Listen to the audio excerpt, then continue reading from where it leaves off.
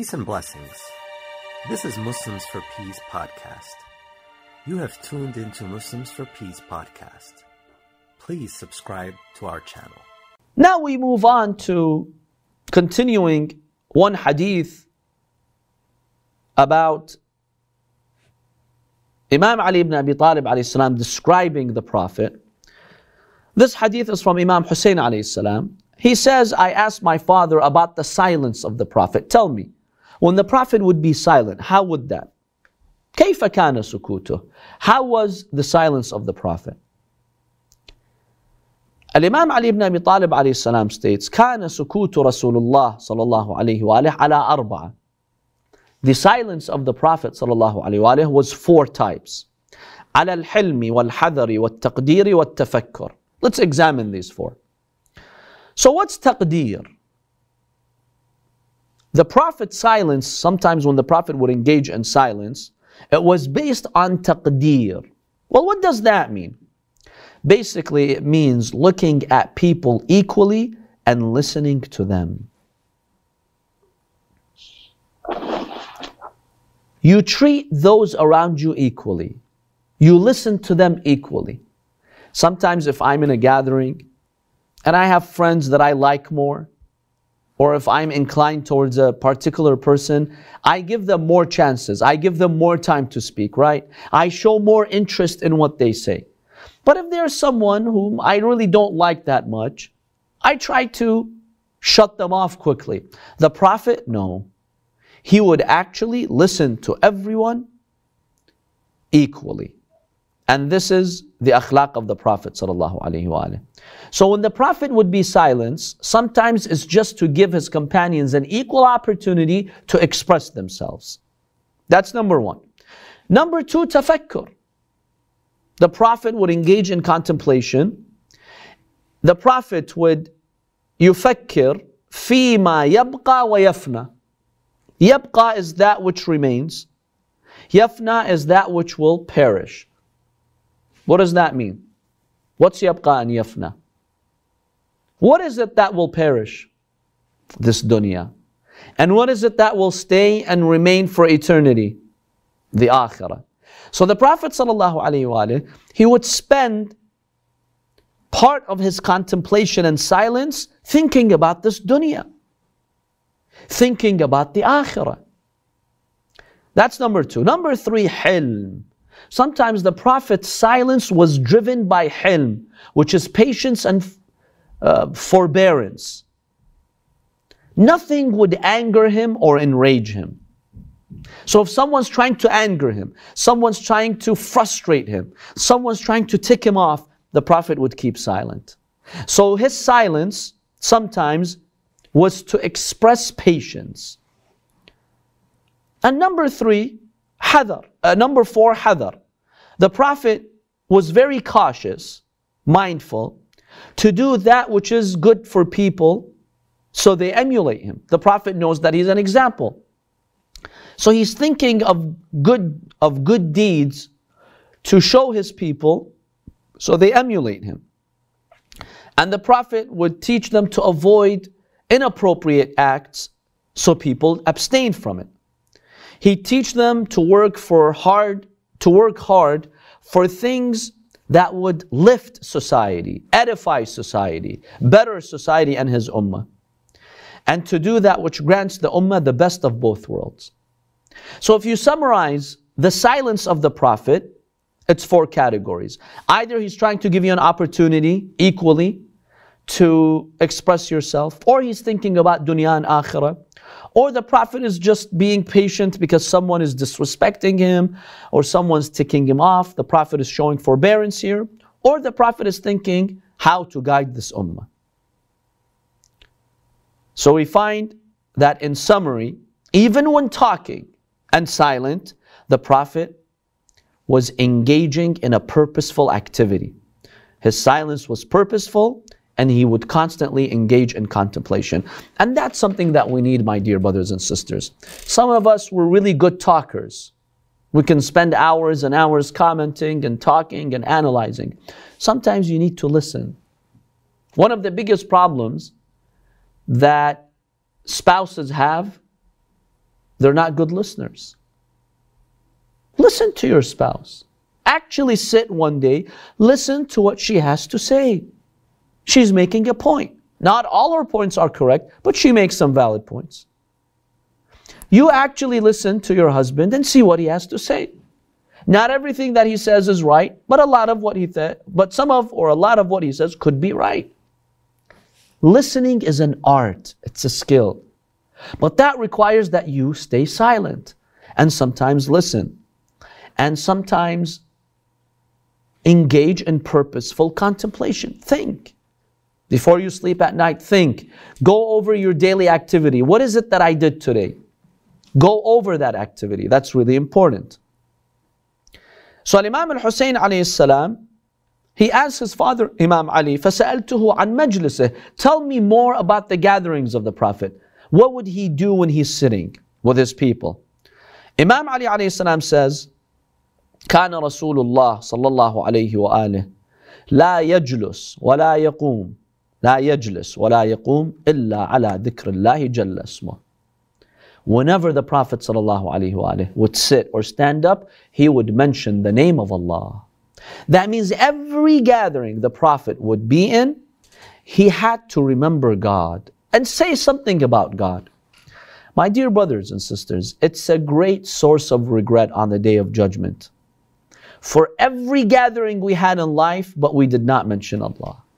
If you spent 2 hours with your friends, 3 hours with your friends, but you did not really remember God in that session will be a great source of regret for you on the Day of Judgment. Then Imam Ali alayhi salam describes the Prophet. He says the Prophet would never occupy a specific place or seat, and he would prohibit others from doing so. Have you seen some people in a public place? Like, let's say, a mosque, a masjid, a house of worship.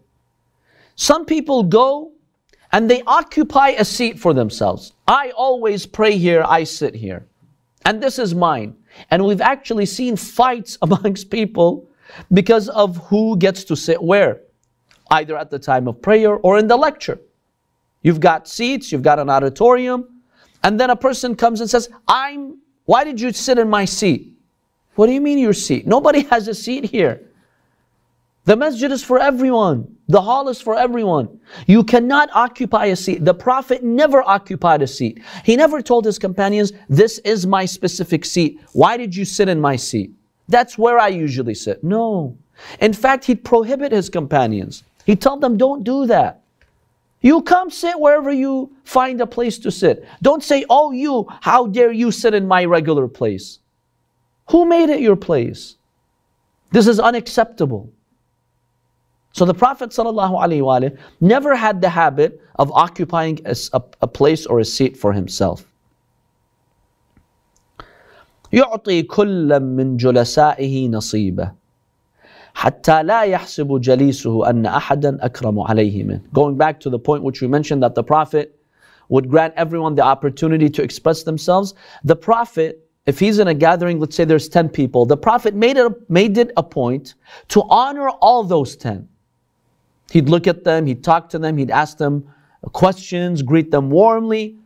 He would give them an opportunity to ask or express themselves, so that none of his friends at the gathering would feel that there is someone more special.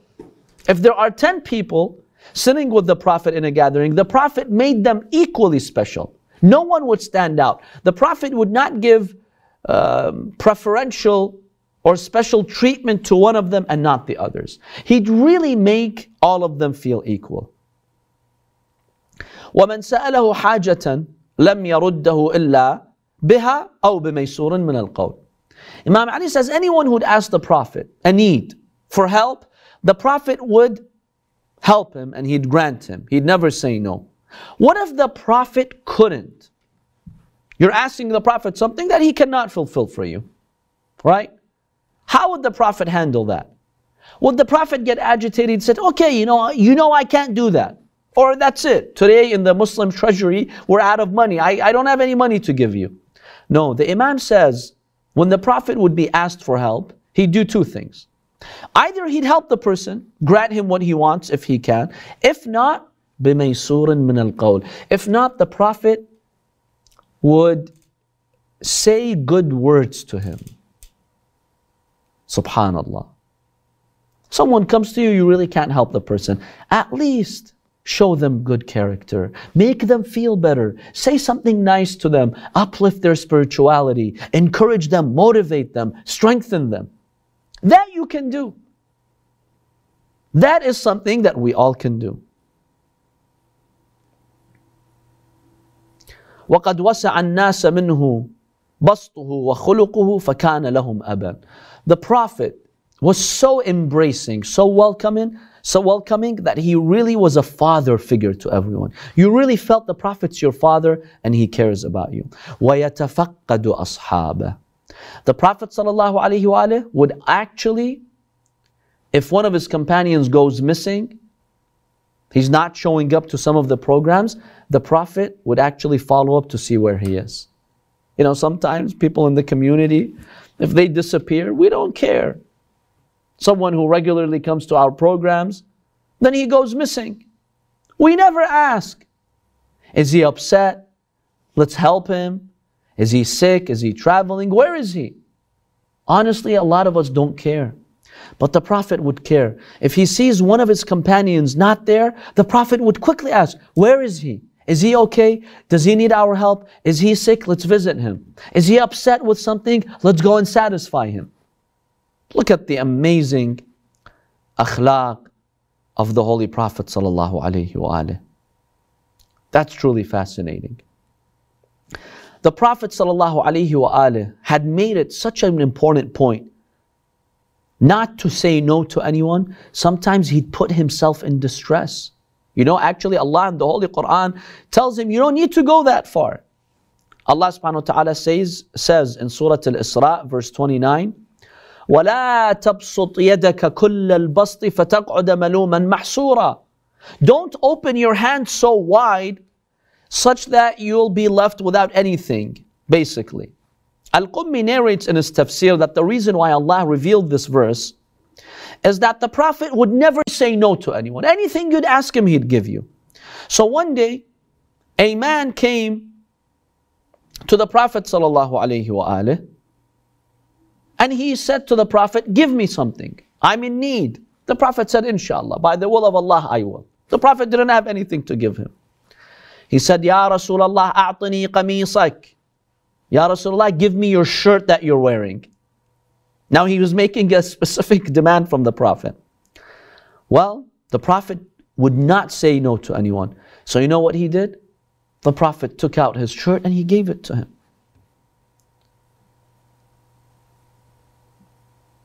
And the Prophet stayed in the house that day, not leaving because he really didn't have a shirt. Allah subhanahu wa ta'ala revealed this verse. Ya Rasulullah, you don't need to take it that far. If you really don't have anything to give someone, that's it. You don't need to give them. Just say a nice word to them and that's over. Well, now you could be wondering, if the Prophet is perfect, then why does he do that, right? Why does he wait for God to actually tell him that? See, the Prophet had such an amazing akhlaq. He really did not want to say no to anyone, even if it means that he puts himself in difficulty. So how do you address that? How is the Prophet now going to say no appropriately? See, now that Allah ordered him, the Prophet had an excuse to say no, not to go that far. Sometimes someone comes and asks you for something, you really can't. It's going to put you through difficulty. You say, okay, let me try. Then your father comes. Or someone whom you have respect for comes. He says, no, you don't have to do that, please. If this is difficult, I'm asking you to stay. Now that your father asked you, okay, you have an excuse. Now, it's easy for you, or easier for you, to just not give that person what he's demanding, if his demand is very difficult for you to honor. Look at the akhlaq of the Prophet sallallahu alaihi wasallam. So when Allah revealed this verse, then the Prophet would not go to that extreme. But now he had an excuse. for not going to that extreme. It's like, well, God commanded me. Don't go to that extreme where you put yourself in difficulty and you get stuck in your house not having clothes to leave. Now Allah commanded me. Otherwise, I would still try and help you. This just demonstrates and shows how far the Prophet was willing to go to help those around him. Allahu Akbar. What an amazing heart the Prophet ﷺ had. What a gentle character the Prophet had. The Quran describes him. حَرِيصٌ عَلَيْهِ مَا عَنِتُّمْ. The Prophet is so eager, so concerned about you. Have you seen a mother, how she's concerned with her baby, with her infant? Nothing disturbs him, the temperature's good, the food that he's getting, everything is comfortable, the clothing, everything. Well, that's how the Prophet ﷺ was with his companions. He was so compassionate with them. He cared about them so much that he was willing to put himself in extreme hardship just to give to others. Until Allah subhanahu wa ta'ala tells him in Surah Al-Isra, don't go that far, it's okay.